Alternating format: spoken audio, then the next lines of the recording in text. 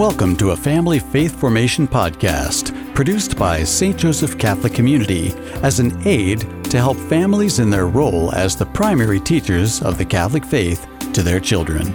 Each of the podcasts in this series will include shared experiences with a focus on a specific core practice.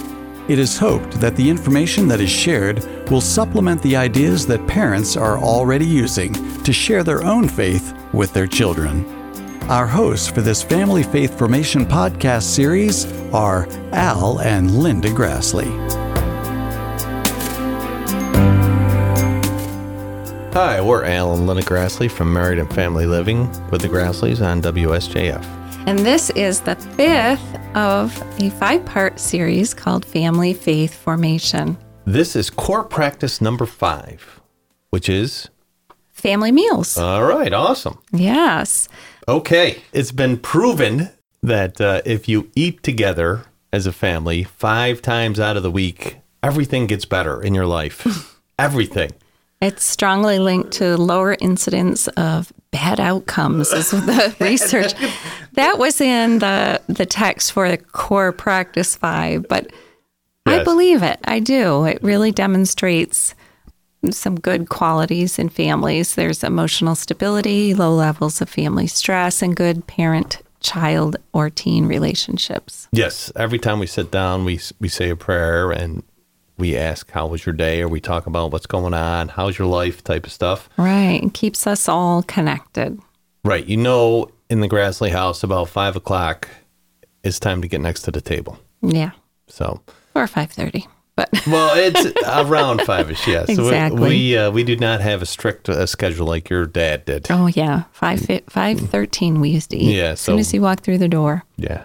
So regularly eating together supports family members and staying more connected. You already mentioned that. Mm-hmm. Family faith practices happen at meals. So we talked, I think the first core practice was conversations, and this is where it really can happen. You can be discussing what's happening that day, what's happening this week, discussing expectations and solving problems. Stuff like that, and you could always bring religion into it. Like, I expect you to get a B on this math test. You know, you could like it, and then your kid could say, I think I need to pray. I'm like, look, I'll pray over you. But, you know, another thing that we brought into this on the family meals is we had a special plate. Yeah. So, like, if you did something special that day, like, you know, if our kid came home and said, oh, I got to be on the geometry test, math test, well, let's pull out the plate here. It's a special plate for you. You are a special plate. So, that's right. I mean, it's kind of, it's a little bit better if the kids are a little bit younger because, you know, they're special. Maybe you want a special hat. I don't know. The special plate was just kind of funny. We would always pull it out. Well, not always, but. Yeah, it was very nice. It didn't have to be a birthday. It didn't have to be anything. It was just like, hey, you get a special plate today. Right. Well, it's a place where we show concern for each other and also have, you know, joyful moments, like you said, birthdays or milestones. We have extended family that come for, like Matt had his Eagle Project, and we had a big celebration meal. Yeah. And your parents came down. That was exciting. We talked about in a recent episode on Married and Family Living about celebrating family traditions with grandparents. Oh, yeah, with grandparents, thinking, yeah. And if they have a special meal that you'd like, it's always good to get everybody together. Right.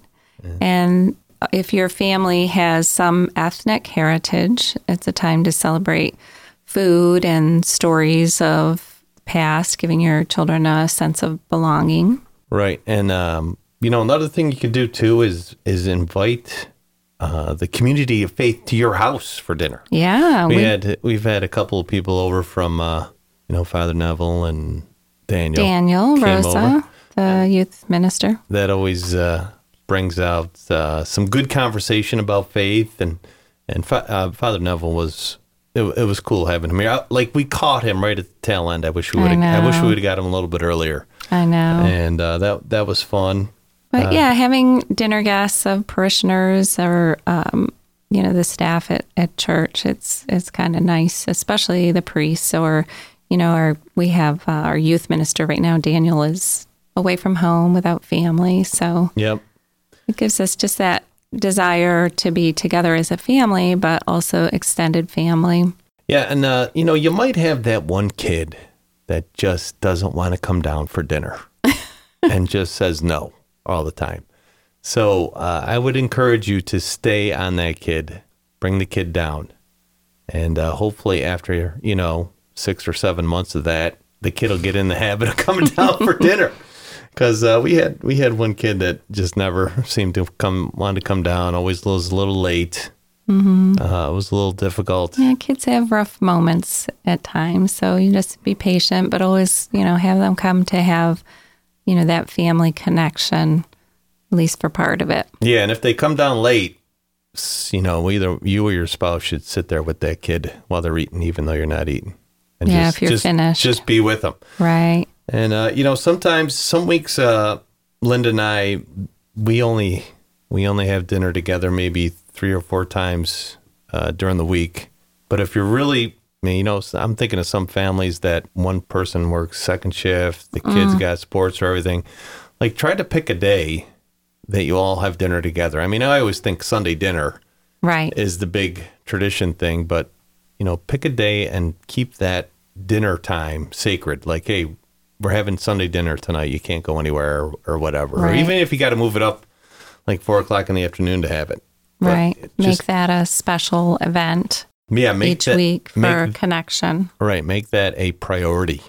You could also have kids make meals once in a while, especially, if they're interested in that or if they're little. They think that's really cool. Yeah. If they're little, yeah. I was going to say. And even if it's just like one dish that they make, it really brings them into the fold and gets something special, gets them interested in being part of that family meal. Right. And we talked about in another episode about if you have bigger meals like Thanksgiving, you could assign everybody a dish. They could pick what they're interested in, and it just makes it that much more special. Yeah, I always used to do the dishes for my mother after Thanksgiving. Oh, yes. Yes, but now I don't do anything for Thanksgiving. I just come up to you and say, when is it done, Linda? Is it done yet? Not quite, but when are we eating, Linda? Well, making family meals a priority shows your children that family comes first. It keeps continued connections, and it's another opportunity to discover Jesus' presence in the midst of your family life. Yeah, it's always good. It's always a good place to bring up that conversation about Jesus. Right. Whether it's reading a scripture or a prayer for others. You can do it during the meal. Actually, this has made me hungry.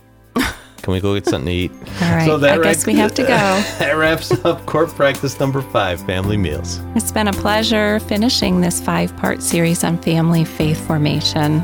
We hope it's been helpful. Thanks to Al and Linda Grassley and our Family Faith Formation team at St. Joseph Catholic Community for the production of this podcast series. Look for other podcasts in the series wherever you listen to podcasts you enjoy.